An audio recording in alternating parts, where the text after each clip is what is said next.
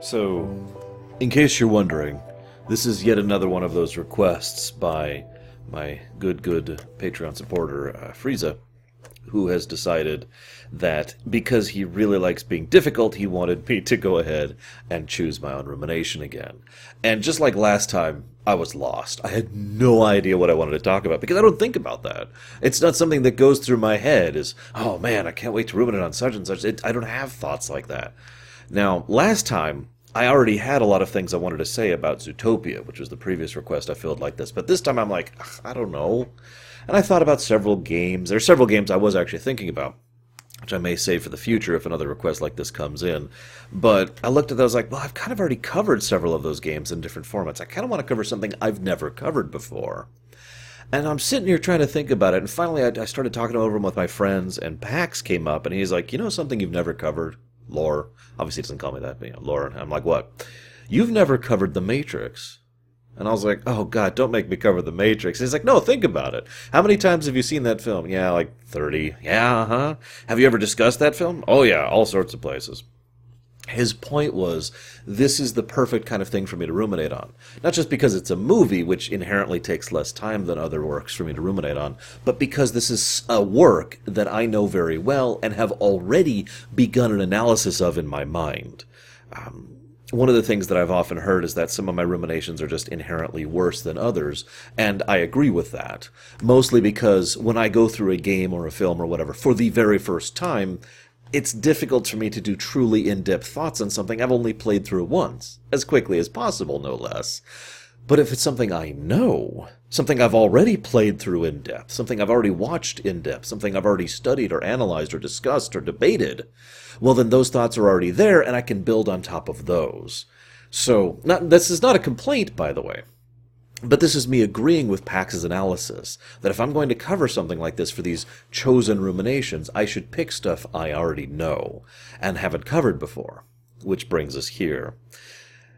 However, the very next choice I had to make was whether or not I consider the rest of the Matrix IP as existing. That would be, let's see, Enter the Matrix, Path of Neo, Animatrix, Matrix Reloaded, Matrix Revolutions, and the Matrix Online.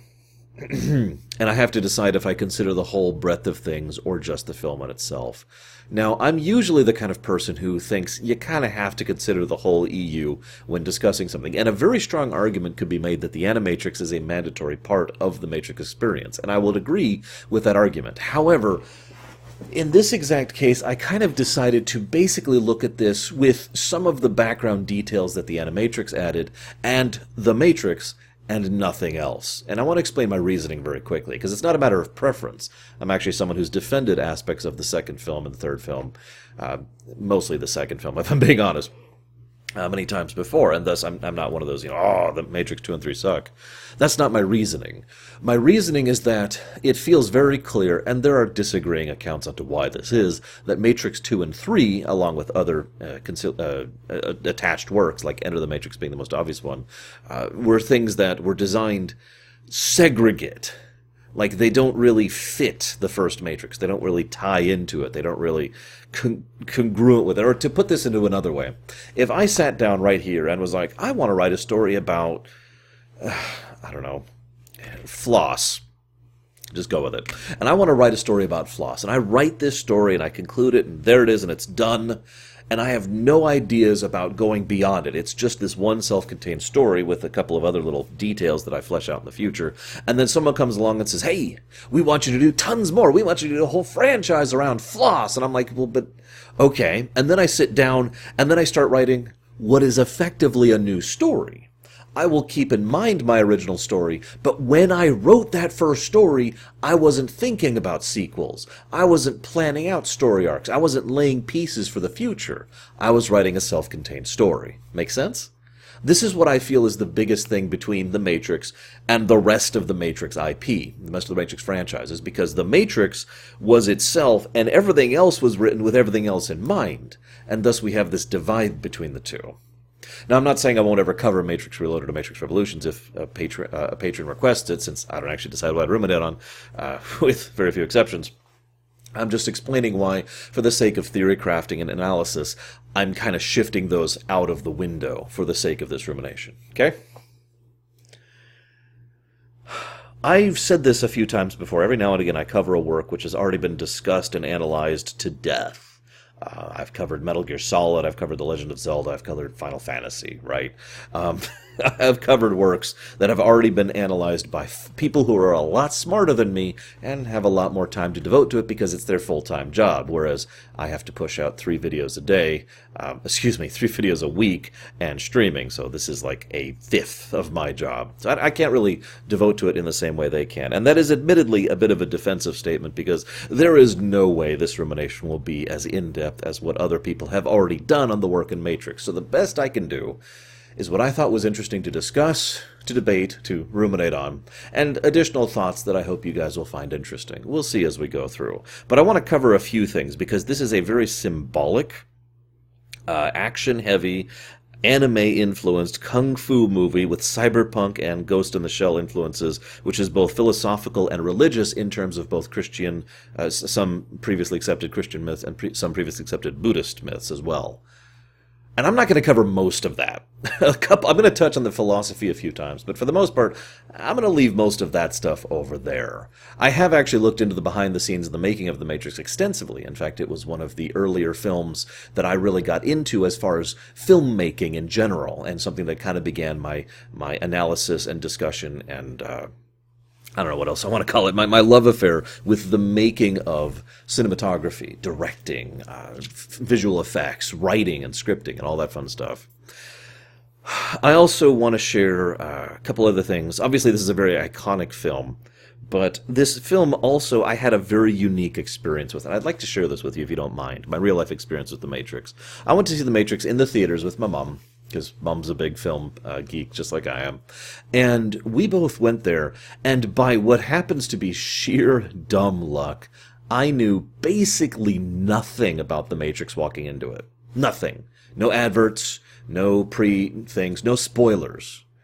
I point to this incident as kind of a defining moment in my life because it really hammered in for me how important the no spoilers policy really is when it comes to enjoying a work. Because I just thought I was watching a pseudo-superhero film, which was kind of, if you remember, it was kind of having a rise in the late 90s. And thus it was like, okay, this is kind of neat.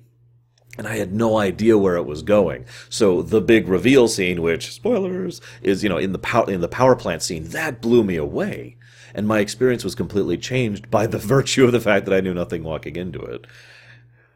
I also have to say, just as a quick aside, that Keanu Reeves is awesome. I know a lot of people give him flack, and certainly he is not exactly the best actor in the world.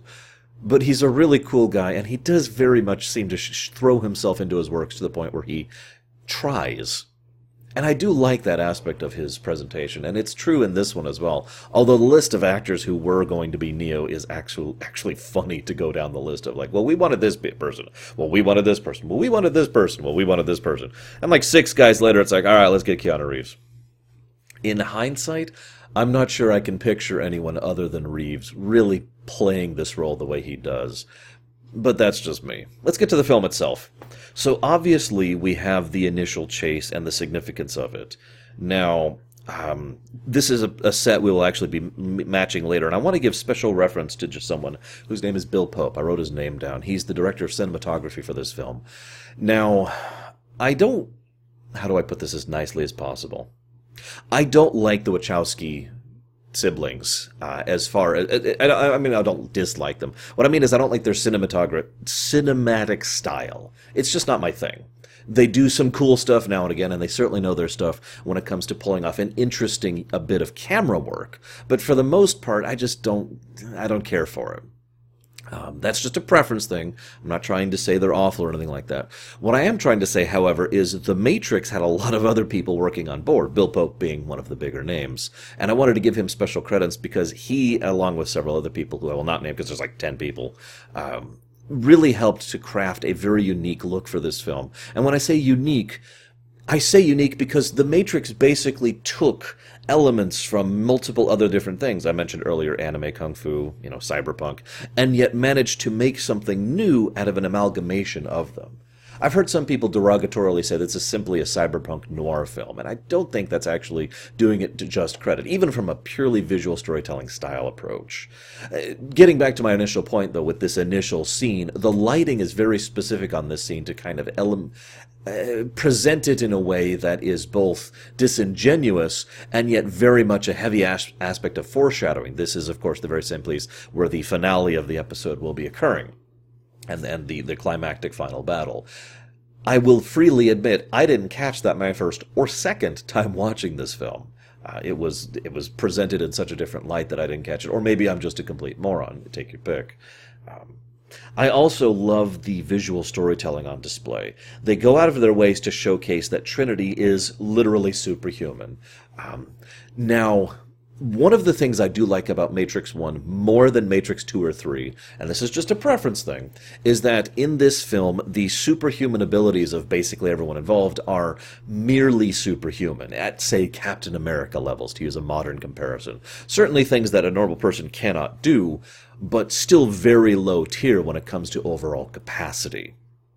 Thus, she is shown as struggling this whole time, straining.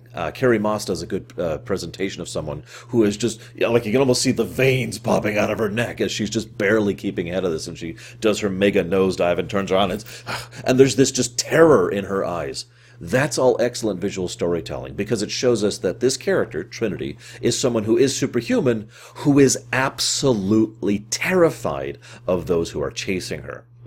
It's one of the very first building blocks in many, many, many building blocks in this film of establishing the agents and the nature of their threat. It's something that I feel this film does very, very well, because even though the agents have a near constant presence, including the very first scene in the entire film, we don't really get to see them off the leash until basically the finale, the climax. But every step along the way is building up so we have full context and full appreciation for what they can do.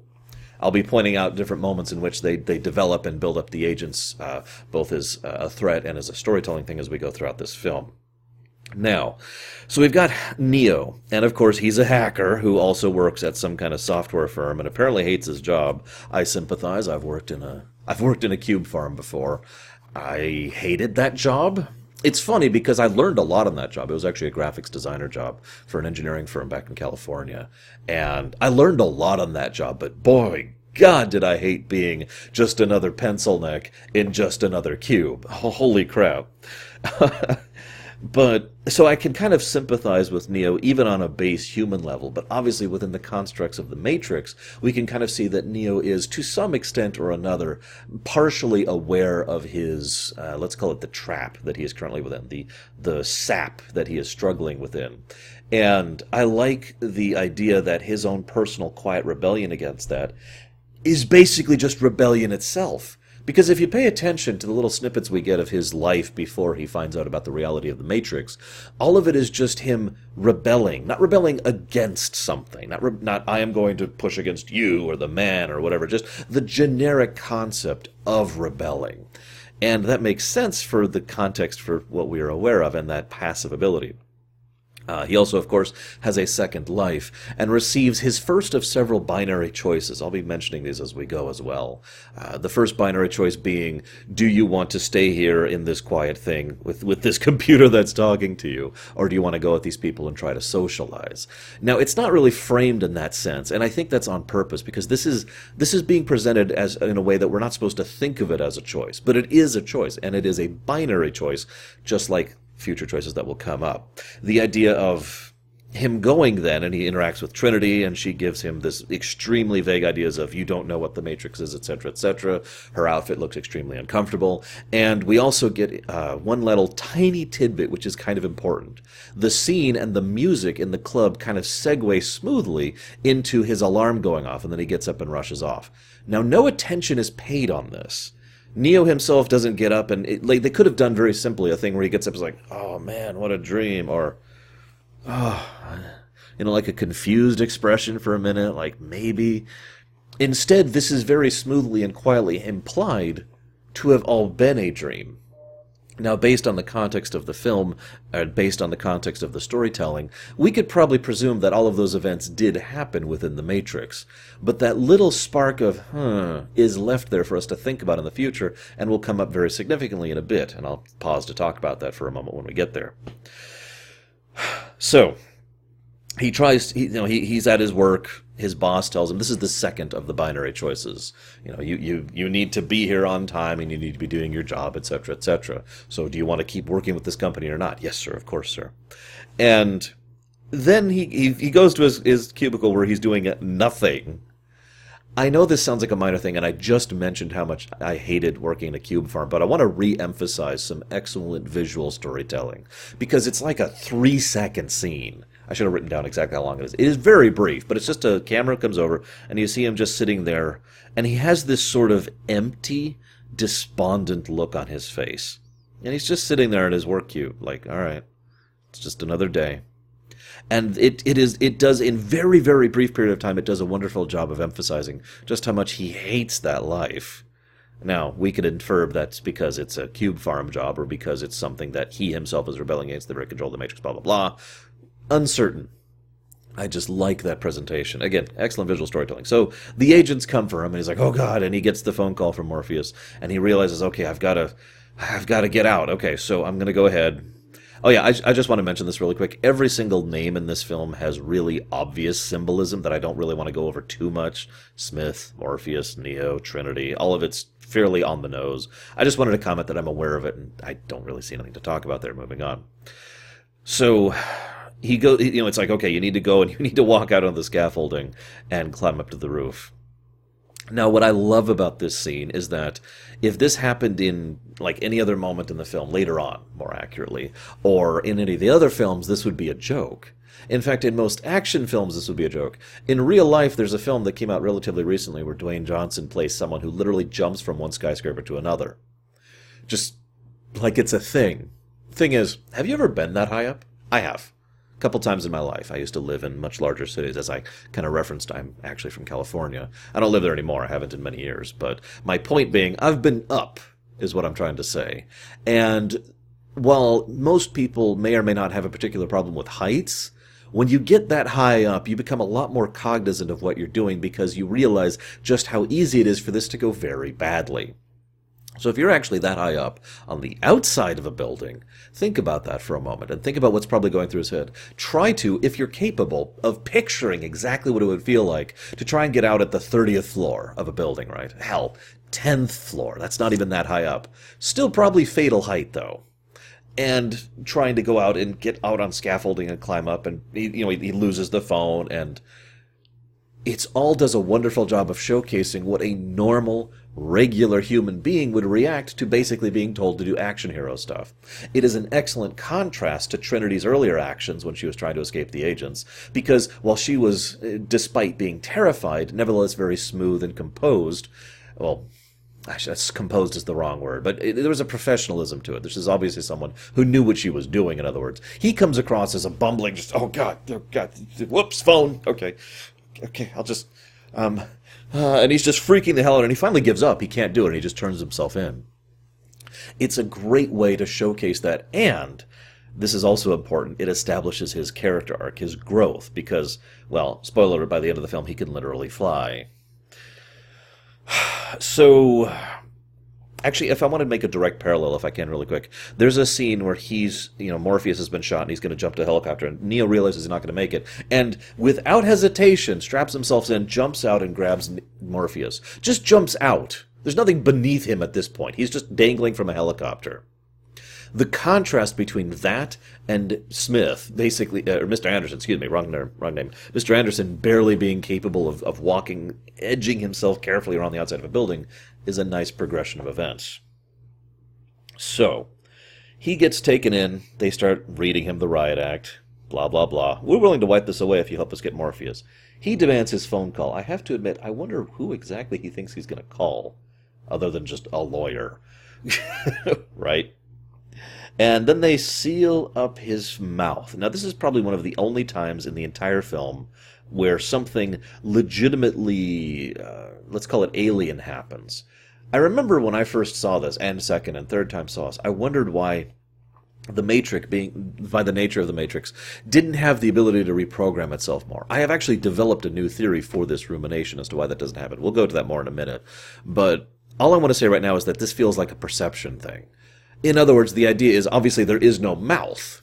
So all it is doing is changing a few of the signals to his brain temporarily in order to alter his ability to process this. And once again, credit to Keanu Reeves, the total terror he shows at the idea of his mouth morphing and melding into itself is very, very well done. So that happens, and they put the bug in him, and then he wakes up. Now, this is where the dream thing really comes in more, because now the movie is far more overtly trying to establish the idea of, was that just a dream or not? And given the way it ended with something truly inhuman or alien, the mouth thing and the bug literally going into his belly button, you can kind of see how this is more of a logical progression of that theme. Which brings me to Descartes. Excuse me. Now, this is probably one of the only times I'm going to pause to actually discuss philosophy in this one. One of the oldest types of philosophy... Okay, let me actually rewind a bit here. There's this wonderful bit where Morpheus says, what is real? How do you define real? Now, it's a little bit too on the nose, his speech there, but that cuts to the core of the issue here, because what's going on here is not so much the what is real and what isn't real, as what is the definition of real? How do you define reality? Now, one of the oldest philosophies, getting back to what I was saying, was the idea of reality was defined by the senses, what you see, what you smell, etc. And that was something that you could utilize to determine your reality. But, hypothetically, if your senses could be altered or fooled, doesn't that lead to a questioning of whether or not that can be defined as reality? And that's where we get to Descartes and the concepts of this filter, which is basically a perception filter that exists between us as sentient sapient beings and the reality we interact with on a regular basis. To you and I, it's very common to think of this as just real, but if you take a step back and notice, you can kind of understand how difficult it is to define real. Now, this, of course, also leads to... Gosh, where do I want to go with this one? This leads to the dream concept. One of the more common ideas in this film is the nature of dreams and how dreams may or may not affect or be reality. The Matrix itself is probably the biggest expression of this, the ultimate dream.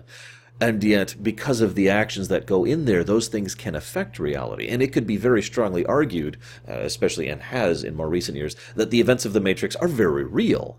They may be digital, but they are still real.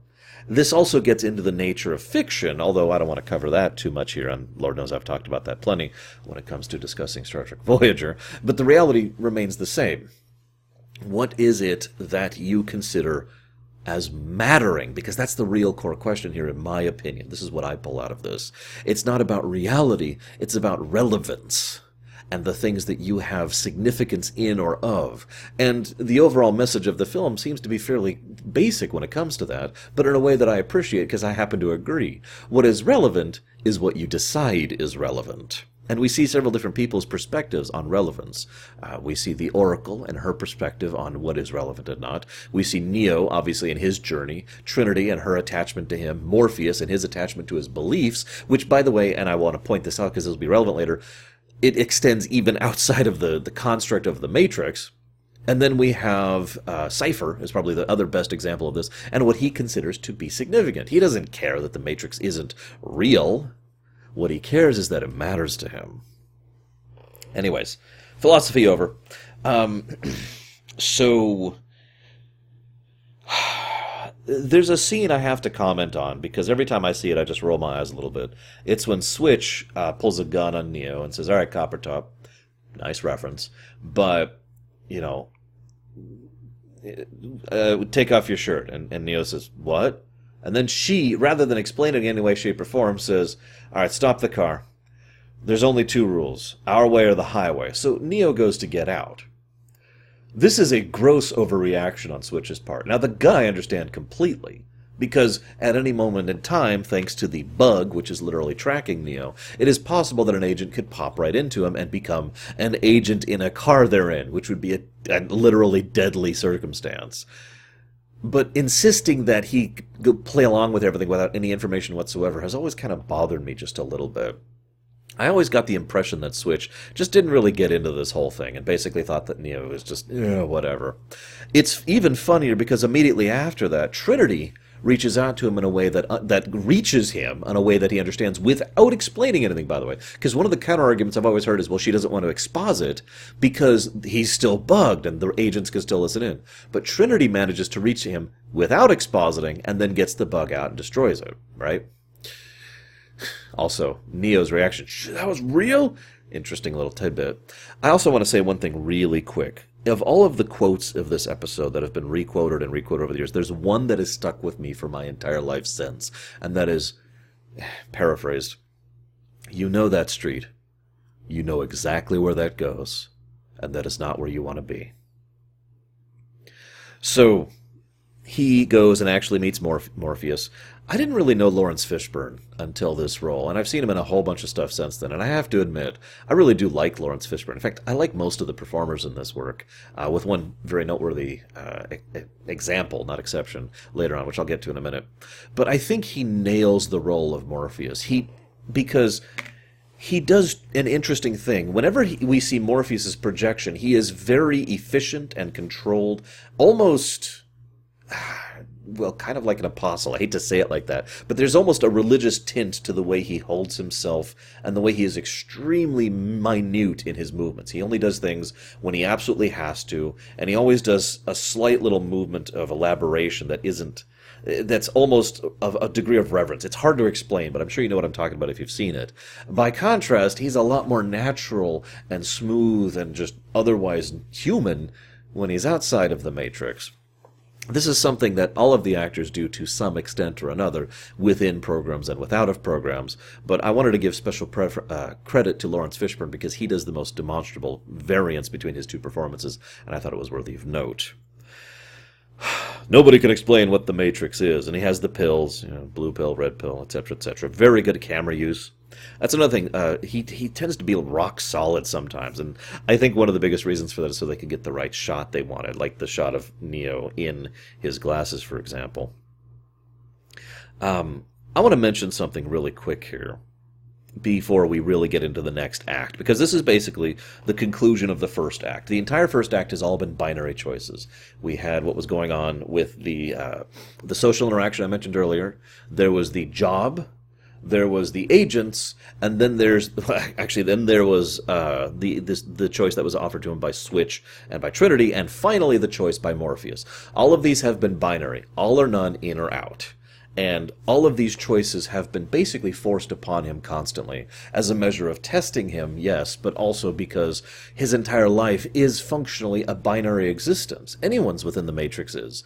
It really is all or nothing when it comes to the Matrix. With one exception. I'll get to that in a moment. And so this final conclusion, yes, I finally commit, I have built up to this point, I accept, leads to the big reveal. Now everyone nowadays knows what the Matrix is. It's practically shorthand for this kind of simulation sort of a thing. But as I mentioned earlier, I didn't know that walking into this, and that was a hell of a scene. Very impressive, very impacting, and I'm just like, oh my god. I didn't think it was a power plant at first, I'll admit that, because that's a stupid idea. And I suppose this is as good a time as any to talk about how stupid that is. It's a stupid idea. All right, moving on. I know I'm expected to sit here and just rant about how dumb the idea is using humans as power, especially body heat. But honestly, that point has been dissected and shredded for years and years.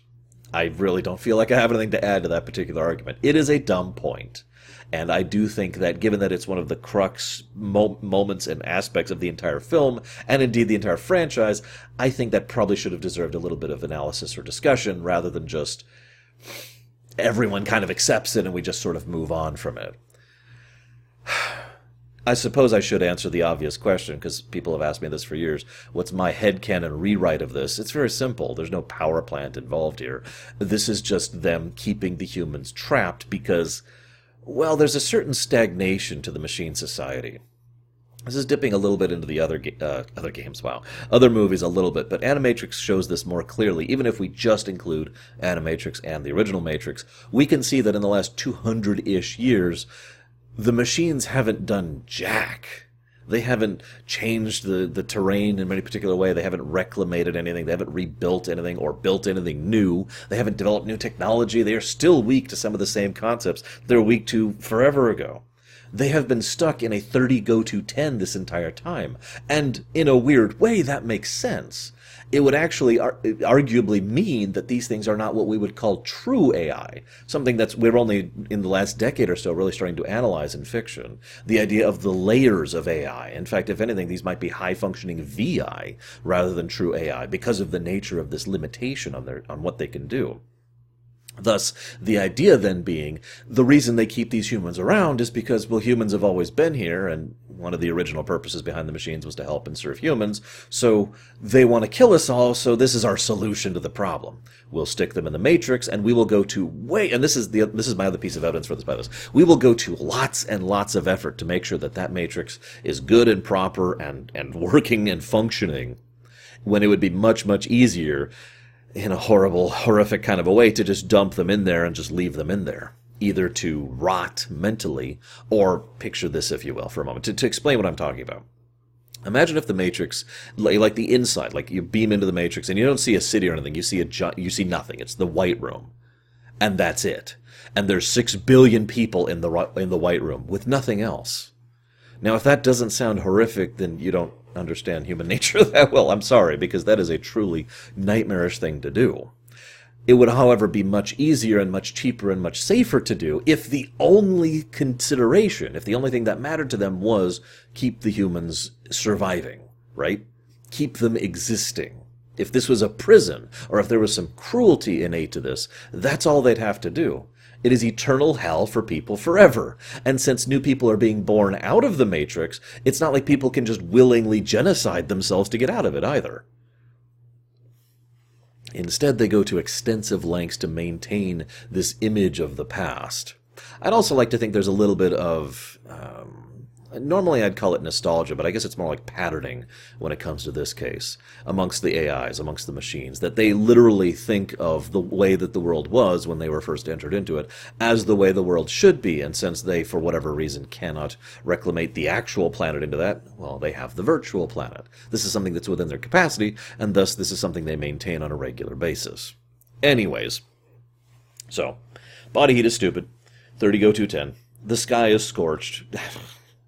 My mother, wonderful Laura Mum, actually had a theory for years that she believes was verified and proven to be true with Matrix Revolutions. She believed that the sky was scorched initially, and that the machines maintained the scorching of the sky, maintained the storms, because for whatever reason, they actually prefer it that way.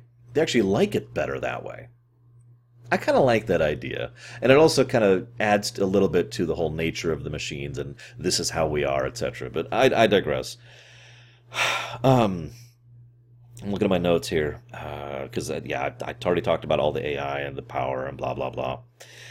What we do learn, both from this film and The Animatrix, is that they basically built AI without regard, and that's the big thing. They just decided to go ahead and develop AI, the humans of this setting, and that was a mistake. Because they basically birthed what was effectively new life without any of the thoughts of the consequences of that. Now, please forgive me, because I'm about to say something that's going to sound controversial, but I swear it's related, so please forgive me. If two people, absent any other extraneous circumstances, decide to have children, and do not have the ability to support those children, then what those people are doing is something that could be considered, under certain moral circumstances and from some opinions, to be negligent, because they don't have the infrastructure or support to take care of these children ready to go. Make sense?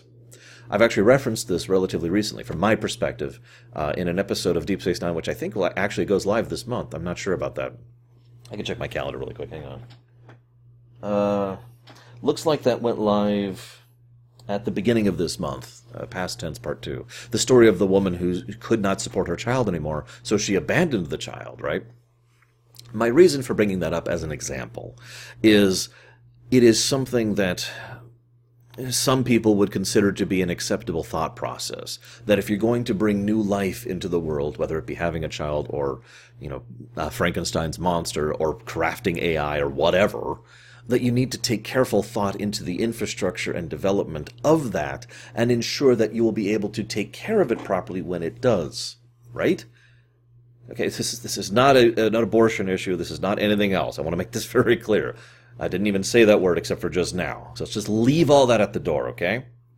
What is relevant is that these humans were negligent, that they just, let's go ahead and have AI. And they had no idea how to deal with that, and the bias and bigotry and violence and war that resulted of that was basically humanity's fault. That despite the fact that the machines are portrayed as the bad guys throughout this whole film, it is made very clear, even just in the film and ignoring all other ancillary works, that originally the humans were the bad guys, that the humans started this, and that, well, now the humans who are left, who are free, quote unquote, are trying to, deal with the mess that their ancestors left them, which is another very common fictional and science fictional concept. So, Neo has a breakdown. Good scene, by the way. And there's a couple of good scenes, and I want to comment again on the visual storytelling here. I mentioned earlier that everyone acts a little bit differently outside, but they also look differently, and I don't just mean their costumes. They're using literally different makeup, different lighting techniques. There's no filter over everything. They're using different lighting presentation. Their sets are completely different. Everything is being done to try and showcase that the real world is completely different for the viewer, for the audience, compared to the world of the Matrix. And in fact, I know several people who never really even noticed how fake the Matrix looks until they saw the real world in contrast. Thus, when they go back to the Matrix in several scenes, the contrast becomes all the more glaring. And it's a good presentation. Getting you used to this, taking it away, and then bringing it back allows us to exemplify the variance between the two. So they do the training program. This is when I'm going to start talking about something I referenced earlier. I call it mentally feedback. That's the term I have for it. One of the theories I have had for a long time is that the Matrix cannot possibly be as it's presented, because it just didn't make sense to me. Until I did it for this rumination, and I had a new thought on the idea. Here's my new thought. The idea here is that the nature of the simulation is feeding off of their thoughts to generate the program. Now, what I mean by that is your actual expectations and concepts and what food should taste like, or what a society should function like all the basic everyday stuff that you probably don't think about at all, but is constantly pumping through your brain because of the nature of how your brain works, is being scanned and used by the Matrix to develop, along with the other few billion people around you, basically to develop a sort of pseudo-interactive feedback program. Thus, if you punch a wall, a brick wall, when you're in the wind-up to this, your brain is telling you, this is going to hurt. I'm not going to touch this wall, and it's going to hurt. And all of that is going through your brain, subconsciously or consciously. Thus, when the fist hits the wall, the Matrix, which has been scanning and feedbacking and all this, gives you the appropriate response to your nervous signals and has the program adjust accordingly. Ow! Bloodied, scabbed knuckles, etc. Thus, someone who can control that feedback loop, or to be slightly more precise, someone who can control what they expect, how they presume things are going to work, can then stretch the bounds of that. Basically getting to the point where the program says, well, this should be allowable because they think it's allowable. And thus allowing these kind of incidents where someone can, for example, punch through the brick wall without really any problem when doing so. Even though the program itself is built that shouldn't be an allowable thing based on the physics and whatever. If it was a true physics engine, that wouldn't be possible, is what I'm trying to say. And that's why this has bothered me for so many years. This feedback idea kind of neatly solved this and helps to explain why certain people, the people who have been freed, or some people within the Matrix who are a little bit more capable of doing things than others, it is their mentality and their perspective, free your mind and all that, that allows them to do more than what the program probably should allow them to do. This also kind of makes it an interesting kind of full subversion. There's this bit where Morpheus says, do you think that's air you're breathing right now? And yet later on in the movie, he gets to a point where he is exhausted and battered and can barely function anymore. It's after his very brief fight with Smith. Now, the entire film, all of the people have been emphasizing, now the film itself emphasizes, but even the people in universe say, no one's ever faced an agent and lived. The agents are just better than us. If you see an agent, you run, right? It's a very ground-in thing. You can already see where I'm going with this. I think the only reason that Morpheus was defeated there was, as strange as this may sound, because he allowed himself to be. Because even though he firmly believes, if we want to use such a word for it, that he can punch through bricks, he also believes that he cannot defeat Smith. And thus, as Smith pounds on him, he believes Smith is defeating him, and thus that damage being dealt is something that he believes he takes. Thus the program makes it real and gives the appropriate feedback to him, way back on the Nebuchadnezzar. Make sense? This, in my opinion, helps to explain away what was, for me, one of the glaring flaws that isn't related to the power plant problem of the entire film. It also helps to explain Neo, but I want to save that for later, so we'll build up to that. So, this is a good time really quick to bring up, I wrote down his name. I know I wrote down his name. Eliezer Yudowsky, which I know I'm pronouncing wrong. He's a gentleman whose quote I basically borrowed without realizing it, like a long time ago, years ago, and have continued using ever since because it's a very appropriate analogy. That quote is "inches amongst giants." The idea here that if you are to look at the difference between two things, those two things may be different from each other and they may seem like a significant difference, but when you zoom out and take in the aggregate, it is inches amongst miles. Actually, sorry, that's right. It's not inches amongst giants. It's inches amongst miles is the quote. Because I'm a filthy American. You could say centimeters amongst kilometers if it makes you feel better. It doesn't change anything. The point being that certain minor variances in capacity have a significant seeming impact, but when you really zoom the camera out, are just indicative of how far the entire aggregate has gotten. Now, this is relevant to this film because the nature of the Matrix is that it is the perfect trap for a human being. Human beings are almost, well, I shouldn't say almost, are unique as far as we are aware of our capacity to think, learn, feel, believe, behave, etc. Our mind is really the one big true thing that differentiates humans from everything else in a provable manner. There might be a soul, there might be a spirit, we don't know.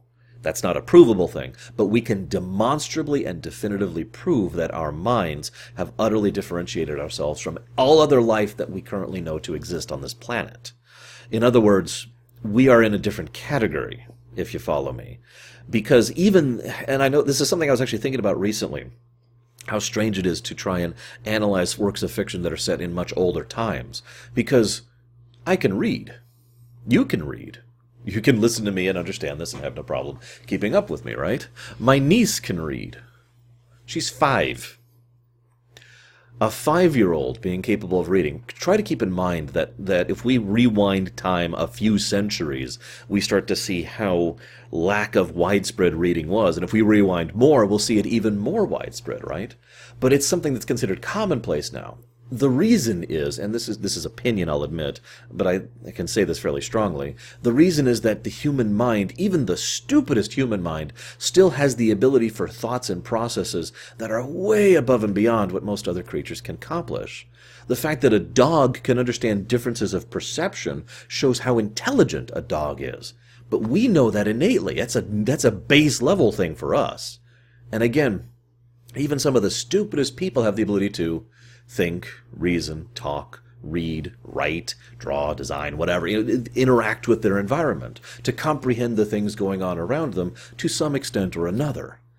Even a flat earther, and yeah, I have no problem making fun of flat earthers because they're dumb, even someone who legitimately believes that the earth is flat is still, by many accounts, a very intelligent creature by virtue of that mind. Thus, the Matrix becomes the perfect trap, because the Matrix detaches the mind from everything else. The Matrix takes that great ability, that great adaption, that great cognizance, and turns it completely against us. we, within the Matrix, if we were in the Matrix right now in real life, we would have no way of knowing it. There's nothing to connect us to real life as long as we are sufficiently being fed the right signals into that mind. And this gets back to that reality discussion I mentioned earlier, and the true insidiousness of the Matrix and why it's just kind of a messed up scenario when you really think about it. The only reason that the Matrix has any flaws in it at all is that some people have an innate, for lack of a better term, sense of the fact that they are part of a computer program. That like Neo was hinted at having earlier, like Trinity flat out said, you feel it, the Matrix is out there, all that fun stuff. And of course, there's some of the other side stories. My favorite's the athlete, by the way. I can't remember his name, please forgive me, but the guy who was so on the cutting edge of his abilities that he was able to push himself beyond the bounds of the Matrix, because that makes sense to me. Real life athletes who are really at the highest end of the bell curve are so good and so capable and so in tuned with their mind and their bodies that it makes sense to me that they would be more aware than others that things don't quite line up. Anyways, so we have the training scene. Good scene. Let's get our first little action of some kung fu going on. I want to give special praise to the actors who actually did take kung fu and martial arts training in order to be able to do a reasonable presentation of the job. In many, many scenes, especially in the later films, although I'm not 100% sure in this film, several of the actors did their own stunts and did their own fight scenes and actually had to learn how to do it. And I just wanted to give praise to them. So, and then they have the dress scene and the significance of that. This really helps bring forward something that has not actually been revealed to us at this point in time, and that is the true power of the agents. The agents have the ability to plug into anyone basically at will. Now, I say basically. Based on the way this film is showcased, it seems clear that there are some limitations to what they can plug into. Like, they can cast out a search net, but it only catches in a rough area. They need something more specific to home in on an actual individual, and then plug into that specific individual. Otherwise, they're just jumping randomly. Now, it helps to establish why they were so afraid of Neo earlier, but once again is doing yet another stepping stone in establishing just how terrifying of a threat the agents really are. I will, of course, have to mention that they got a lot of twins and recurrent people to play the red dress scene because Mouse was lazy and copy-pasted people, except for the red dress woman. That makes sense. Moving on. I like Neo's obvious discomfort in that scene. It kind of helps to showcase how Neo is completely lost at this point and doesn't really know or have a handle on what is, as I say earlier, relevant, what actually matters to him. And the unique nature of the war between machines and man is also demonstrated here. Because if you shoot an agent, if you somehow manage that, which is done later, and we see this happen, you're not really hurting that agent. You are slowing it down for the sake of self-preservation, but the person you just killed was a person who is functionally an innocent. This is the unique nature of the Matrix and how it can turn people against its own seeking liberators, because it's hard to liberate someone who doesn't realize they're trapped. And thus, as Morpheus himself flat out says, these people will fight to protect this system because it is life to them, right? If someone shows up and says, "Oh my God, you've got to help me. There's the government is after me. They're trying to beam into my brain," you're probably not going to be in the favor of the person shouting the crazy stuff, right? It's so easy to see both sides of the perspective, and I kind of wish more was done on the morality of this, because not a lot is really done to discuss the nature of, well, we have to kill innocents in service of our cause. Now, this is a war, and I will actually emphasize that point. Again, ignoring the later films. But nevertheless, I do think that's something that was interesting, and I just wanted to comment on it briefly. Let's talk about Cypher. Joe Pantoliano is an excellent actor, in my opinion. It's a shame that I don't see him in a lot of works, but I want to give huge praise to him. I mentioned earlier how I think all the actors do at least a decent job of their roles. He's the shining star in this one, and I know that sounds weird because, we've got Hugo Weaving over there, and we've got Lawrence Fishburne over there, and so forth and so on. But Joe Pantoliano, who plays Cypher, is, in my opinion, probably one of the best actors in this particular film. He manages a very nuanced example of someone who is relatable and understandable and slimy and selfish and has a point and yet is going about it all the wrong way. He manages a nuanced villain. And I like that. In fact, one has argued, I have not argued this, but I've heard people argue in the past, that Cypher is a more interesting and more well-developed villain than Smith is. And now, I do kind of agree with that, but not really. And I'm kind of saving talking about Smith till later, so let's just leave that off for now. What I also like about Cypher, though, is the idea that more people, in my opinion, should probably choose to return to the Matrix. I find it weird that he's the only one we see, and hell, we don't even see that many people in general, who just want to go back. Neo himself says, I can't go back, can I? And Morpheus says, would you want to? And Neo has no answer to that. But I'd like to think that with the huge variety of human beings that we have, that there would be people who would say, okay, this is nice and all, but can I be plugged back in, please? And Cypher's a good example of that. This goes back to what I was talking about earlier with regards to relevance. That stake does not exist. That harp music does not exist. And yes, the harp note. And the comfort of being there and being relaxed and polished in a nice suit and all that, none of that exists. None of that is real. However, it is something he can feel, something he can enjoy, and something he can do without real consequence to himself other than the fact that his body will eventually atrophy and die. It's relevant to him whether it is real or not. Thus, he chooses to betray his fellows. Now, he is still a villain, but I totally see where he's coming from on that. It would have been an interesting direction to take the story and maybe a side story with lots of people who are like, yeah, we're pro-Matrix. In other words, we want to go back in, and we want to stay in. Either because we don't want to face reality, or because it's easier, or because it's more relevant to them. For all the different reasons that human beings could have for that. So, also, of course, Cypher is the voice we heard at the very beginning of the film, and thus it's very obvious that he is, in fact, the informant, blah, blah, blah. Nice touch, good story crafting. The Oracle's abilities is the next thing I want to talk about, because the Oracle can basically predict the future. That can be debated, and again, if we're just looking at this film and the Animatrix and ignoring the future films, I think we can explain that away relatively easily. And I'm going to use a weird example for this. Later on, Smith, who comes out and sees that, Morpheus is escaping, shoots him through the leg through a wall. Now that makes sense, because aimbots. If that sounds weird, allow me to explain a little bit better. There is a concept called a program, which is an aimbot, which basically locks your targeting reticule onto something you want to hit. It can do so basically perfectly. It can just shkunk, and with the processing power of that program, it can do something with extremely high accuracy.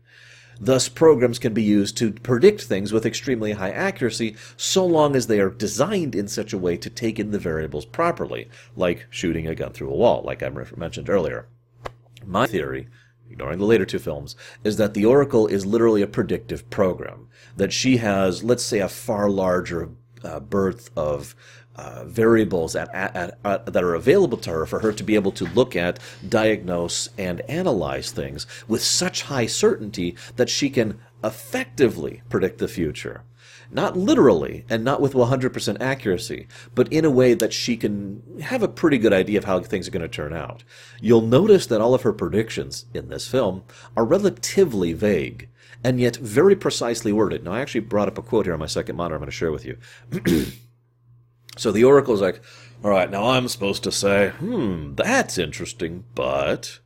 And then you say, and then Neo says, but what? And the Oracle says, but you already know what I'm going to tell you. And then Neo says, I'm not the one. And the Oracle says, word for word, sorry, kid, you got the gift, but it looks like you're waiting for something. And he says, what? And she says, your next life, maybe. Who knows? Look at the precision with which she states that. Sorry, kid, you've got the gift, but it looks like you're waiting for something. In other words, she never says he's not the one. And your next life, maybe. Very apropos, given the obvious Jesus parallels and Hero's Journey parallels, but more to the point, the literal fact of the sysop life that he begins later, which I'll discuss when we get there. In other words, she is able to basically do what a lot of people do in real life. look at someone and understand what they're trying to convey with how they're trying to convey it. It's just she has access to a wealth of information that a normal person couldn't have. She's not looking at a person. She is looking at a monumental amount of information which is being dumped upon her at all points in time. That's my take on the Oracle anyways.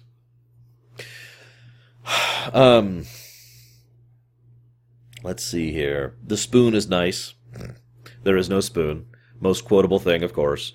I also, obviously, a relation to certain Buddhist teachings, which I admit I don't fully understand, so I'm not going to get into that too much. But I do like the idea of it as it's relevant within the film. The idea that the spoon itself doesn't really exist. There is simply a representation of a spoon, which I can then alter at will because my perception of it is altering, and if the feedback theory is correct, the program then adjusts the representation of the spoon based on my perception of what it should be. I change, not the spoon. Make sense? So they have the glitch in the Matrix, which is a nice thing. Nice way to explain deja vu, even though that's not actually what deja vu is. And although maybe it is within the Matrix, who knows? It's like Tasty Wheat, right? I mean, how do they know what Tasty Wheat tastes like?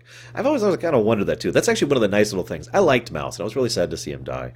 But his little thing about Tasty Wheat is probably one of the most interesting questions I've ever heard asked about the Matrix. How do you know what such and such tastes like? How do you determine what something smells like? Like, what basis do you use for that, right? Anyways.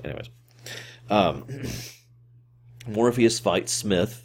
Now, I already mentioned some of my thoughts about that, and the scene is very cool. Punching to rise up, getting through the bricks, all sorts of stuff like that. He literally kicks Morpheus up into the air at one point to keep beating on him. But the real thing I want to talk about here is that once again we are seeing the threat level of the agents being escalated up yet another step. That we are now showcasing in a very personal way how Morpheus, who thus far has been the biggest badass in the entire film, has been very sure of himself, very controlled, very strong, and, of course, beat the ever-living crap out of Neo in the earlier simulation, get absolutely curb-stomped by Smith.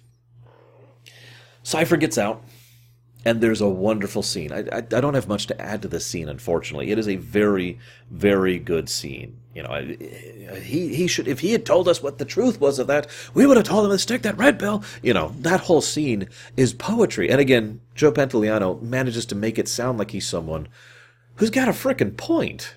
Morpheus doesn't tell them the truth.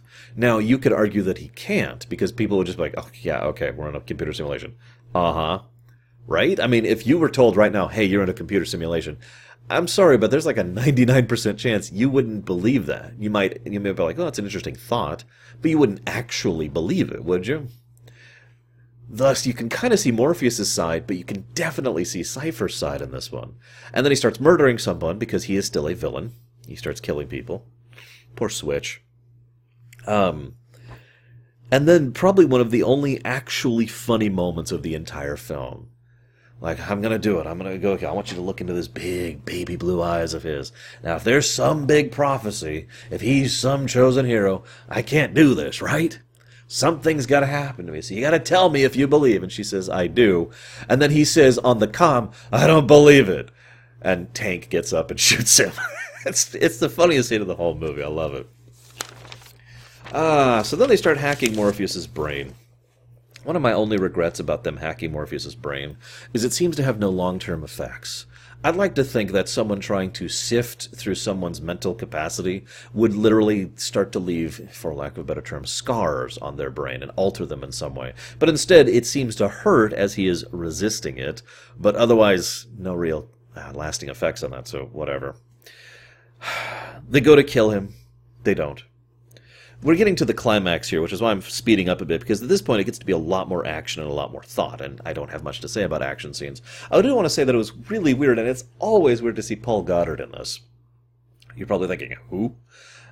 He played Stark over in Farscape. He also plays one of the random agents. I forget which one. There's Agent Jones and Agent something else. I forget what. But it's always weird because ever since I've seen Farscape and I rewatched The Matrix, it's like, oh my god, it's Stark. He's just there. He's got like one line to him. No, two. Excuse me. He has two lines to him, and that's it. But anyway. So this is when we finally talk about Smith. Now, I have talked earlier about how the machines are probably simply a high-functioning VI, but at that point they still would have the ability to have things like preferences or opinions, biases, if you will. And thus, the ability for Smith to have a concept like hating something makes sense to me. It does, unfortunately, humanize him excessively, but that does kind of get across the point that these machines are not particularly alien, that they are not an unknown, inhuman concept, that they are very human in their approach and their execution. Smith is the best example of this, but this is true in pretty much all of the works that we see. Now, that's fine. It doesn't go as far as it could have with the concept is really the reason I bring that up. Smith himself obviously is someone who has his own personal agenda outside of working for the system. His desire to take down Zion, in his eyes, means that he would no longer have to exist within the Matrix, that he wouldn't have to endure this particular simulation anymore. It's the smell, if there could be such a thing. It's repulsive, isn't it? And this is when Hugo Weaving really shines, because he gets across the impression of someone who really is legitimately, truly disgusted by something, and has no choice. But he hates it, and thus we see his drive, and why he's always been the head agent in all this, is probably not because he is literally the head agent, but more because he is the agent who is most interested in no longer being here. I always got the impression that Smith was transferred to this job for whatever reason, because it was something that he was good at. He was probably programmed to be this kind of a person, or agent, if you will.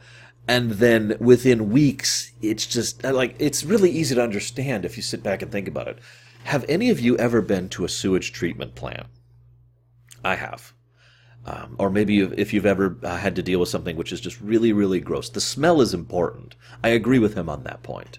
Because everything that your mind is telling you when you're in one of those really unpleasant kind of areas is, this is disgusting. And it's hard to process other signals when you're being overwhelmed with that. Try to be hungry when you smell sewage. Try to be turned on when you smell sewage. Try to be relaxed when you smell sewage, etc., right? Most other emotions or processes just kind of run into that wall of, ugh. And now imagine that you're dealing with that all the time, that you can't get away from it, that there's nothing you can do about it. You're just overwhelmed by this constant, your signals are telling you that this is horrible and disgusting and wrong all the time. And then you could see how that would basically drive you mad. That how that would push you. And every single one of your actions and motions might actually be entirely focused around getting out of this situation, especially if you have a way out. Like Smith does. In fact, as much as I like Smith and Hugo Weaving in the second and third films, and I do, I find him far more relatable in this film, because his motivation is something I can understand perfectly. He also takes out his headset, or his ear bit, and I love that little bit, because based on how we see people interact with him, and based on the fact that he is totally unaware of the incursion, it's very likely that this is a representation, of course, because it's a program, but this is his literal connection. If he basically turns off the phone, if you will, connecting him to the main hub of information, and he's no longer paying attention to anything. It's just him and whatever he is perceiving within the confines of his program. It's a nice touch, and I like that. So Neo, they're like, I have to kill Morpheus, and Neo's like, no, this is an unjust death. He is going to die. He's willing to die for something he believes in, but that's a lie. I'm not the one. It can't be. But I can't let him die for this. And thus, what is basically a true belief, something he holds core to his self, allows him to push himself in ways that he otherwise wouldn't, as the feedback starts to lead in that direction. Also, I love the fact that they just get a bunch of guns. I know they're limited by the fact that this is the 90s and movie production and all that, but I always found it funnily low tier that they just get a bunch of guns and storm the building. But I do have to give special praise to the lobby scene. I wish I could talk about it more. If you ever feel like it, go look up. There's a lot of makings of, specifically about the lobby scene and most of the climax of the film. And the finale of the film, excuse me.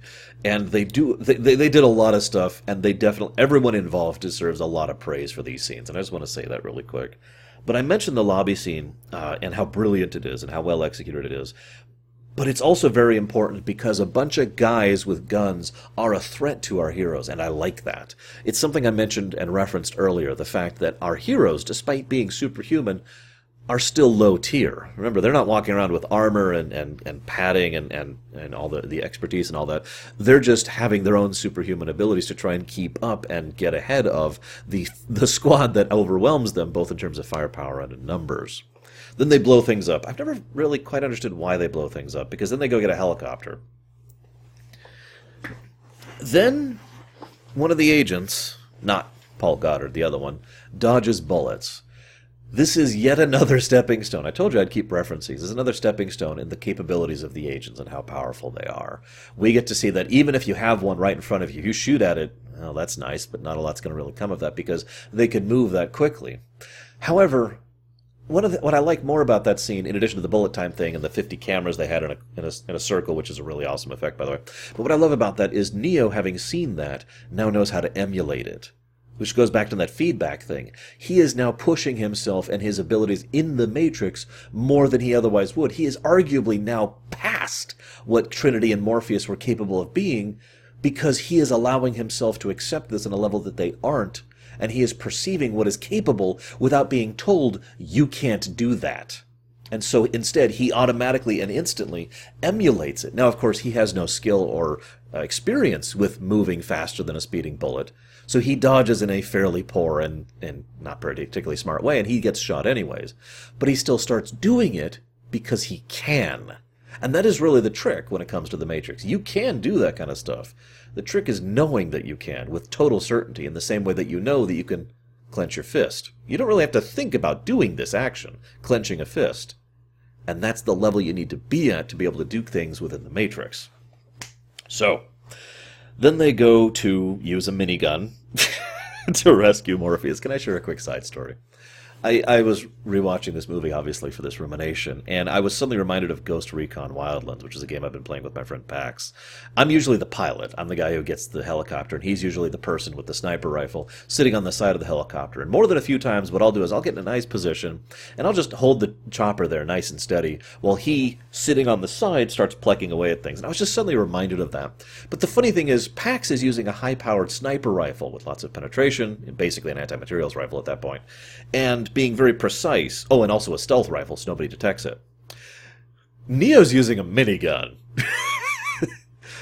Which is funny, because he needs to take out 3 targets, and he needs to do so without hurting a 4th. You'd think the sniper rifle would be more useful here, but whatever, miniguns are cool. I'm with it. And then Smith shoots through the wall. I mentioned that earlier. And then they need to get out. And Trinity takes way too damn long to say goodbye. I actually hate that. It's probably one of the few moments in the entire film that's actually badly written. It's like, okay, we need to get out. And she just stops everything. Keeping in mind, they're in deadly danger and seconds from getting out. But she's like, well, hang on, I need to tell you something. There's something that's very important that I need to tell you. Okay, I'm not going to tell you.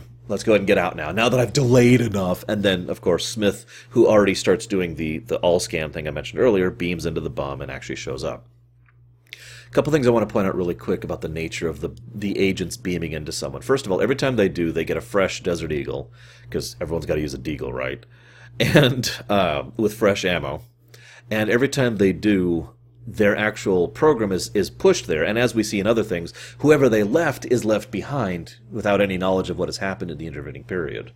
Now, in almost every aspect of this film, the agents have been very careful to maintain the, for lack of a better way to put it, illusion of the Matrix, that this is real life.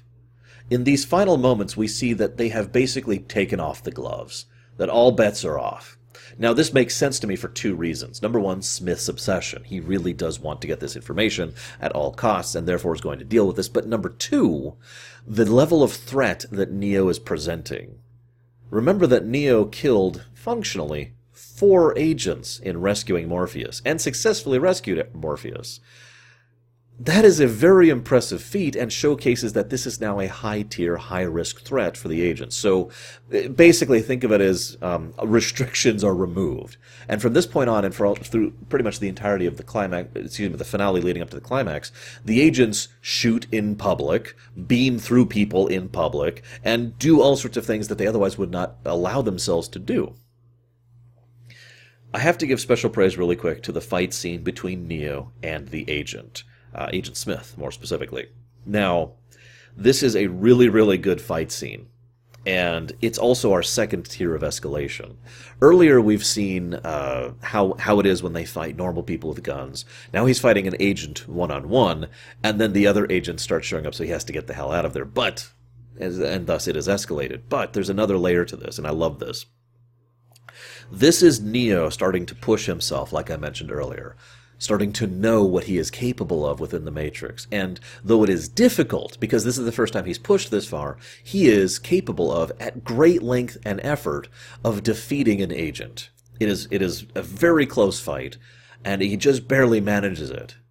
Now that is impressive and awesome and a great step in Neo's journey. And then the subway stops, and Smith gets right off of it again. Because remember, the agents can do that. This is yet another step in establishing how terrifying the agents are. Because now agents have been outmaneuvered and shot, and even beaten in a one-on-one fight, and it still doesn't matter because of their ability to just hop between people. This is actually the final tier of escalation for the agents right here. As of this moment, the agents are as threatening as they will ever be in the entire franchise. So Neo runs and runs and runs and runs and runs, and there's this great chase scene, which of course leads back to the original room, which I mentioned earlier, the film ending where it began. Now, I want to comment on one other quick thing here really quick. Morpheus is, I didn't even mention this because it's actually kind of it's not what I would call good filmmaking, but there's also a real-life catch in the fact that there's a bunch of squiddies, the squid real-life machines, who are chasing the Nebuchadnezzar and will start attacking it, and thus they have a ticking clock situation. They need to set off their EMP, but when they set off their EMP, they lose the connection to the internet, to the Matrix, and when they lose the connection to the Matrix, then Neo, who is currently connected, dies. There's issues with that. I'm going to brush over all that. It's a ticking clock. It's a very artificial ticking clock. Moving on. But what's relevant is that the dog is barking. What's relevant is that this ticking clock is a real-life problem. Now, all of Morpheus's beliefs and the way he has expressed his viewpoints and his philosophy, all of that makes sense in a literal, provable fashion inside the Matrix. Because, if you free your mind, you can do more, and interaction and feedback and all that stuff that's been in the whole film. All of that makes sense and is not even questionable. Here, Morpheus extends that belief and that faith into the real world. I find that to be very interesting. And to be blunt, I personally think that's probably the most character-defining moment for Morpheus in the entire film. That he really legitimately believes in his cause, in a, well, to put it bluntly, in a more spiritual sense, in a more fate sense, if you will. So Neo runs and runs and runs and runs and runs. Smith goes back to the spot where he knew existed, because that's where they found Trinity. Shoots Neo point blank. I want to mention something really quickly. I've always liked the fact that the agents use Desert Eagles. You want to know why? Because a Desert Eagle is a goddamn cannon. Those things are insane. And probably my favorite aspect of this is there's this very brief scene where it's a very artistic shot, of course, where Smith pulls the trigger and the gun fires and the gun doesn't budge. There's no recoil. From a deagle, there's no recoil. And I always liked that because to me that kind of emphasized the strength and nature of the agents. I know that's a really minor touch, but it's something that always kind of helped to establish them in my mind, that they could just use a Desert Eagle so casually like that. Anyways. So Trinity says that she loves Neo. And Neo gets up and blah, blah, blah, blah, blah. Now, I want to comment on that really quickly here. I usually tend to be against romance in fiction, not because I'm against romance in fiction by itself, although it's not really something I'm a fan of, but because usually, in my opinion, romance is not done well in fiction. Now, Trinity has had very few interactions with Neo, and in fact, there isn't really a lot of chemistry between Carrie Moss Fisher? Between Carrie and Keanu Reeves, in my opinion. However, I will give them this one tiny bit of credence. It is mentioned several times that Trinity has actually been watching Neo for some time, probably in the months range, possibly longer. Now, I want you to imagine, I know this sounds creepy and weird, but bear with me for a moment. I want you to imagine for a moment that you watch someone in their everyday life, every day, everything they do, for months. it's going to be, especially if it's someone who you are otherwise positively inclined towards, someone you might be a friend with or attracted to, it's going to be very difficult for you to not to generate some kind of attachment to that person because you've seen so much of their lives. You've encountered so much of their lives. You feel along with them. You are impacted by them. They are relevant to you. Even though there's no real relationship there, you have a relevance that has been built up by these consistent interactions with this effectively fictional interaction. Thus, to me, it makes perfect sense that Trinity could fall in love, basically have a crush, on Neo by virtue of all of the time she had spent being a part of his life without him knowing it. This is probably a very easy thing for basically everyone watching this video, and certainly everyone who's gotten this far to understand, because you've probably cared about fictional lives too. Right? Movies, books, games. Hasn't there ever been someone who you've seen their everyday life and you've been there with their everyday life? It's fictional. It's fake. It is not real. But it has a real impact on you because of the relevance you place on it. So, Trinity says, get up. And this is the final step of Neo's character arc, because he's been slowly getting more and more accepting of this idea as he goes. And like it or not, he's kind of been Anarching his way through this, hasn't he? They even have that line, we have a rule, we don't bring someone out unless they're a certain age. Small note. Because Neo becomes a cis-op at this point. Going back to my theory about the feedback thing, Neo has basically become someone who no longer perceives this as a world at all, but purely as a program, and thus has total capacity and control over it because the program is if my theory is correct, because the program is naturally feeding back and responding to whatever his perception of what should happen is. And if he does so at such an absolute level, it would override most of the system, hence why I call him a cis-op. The agents are crushed. Smith dies.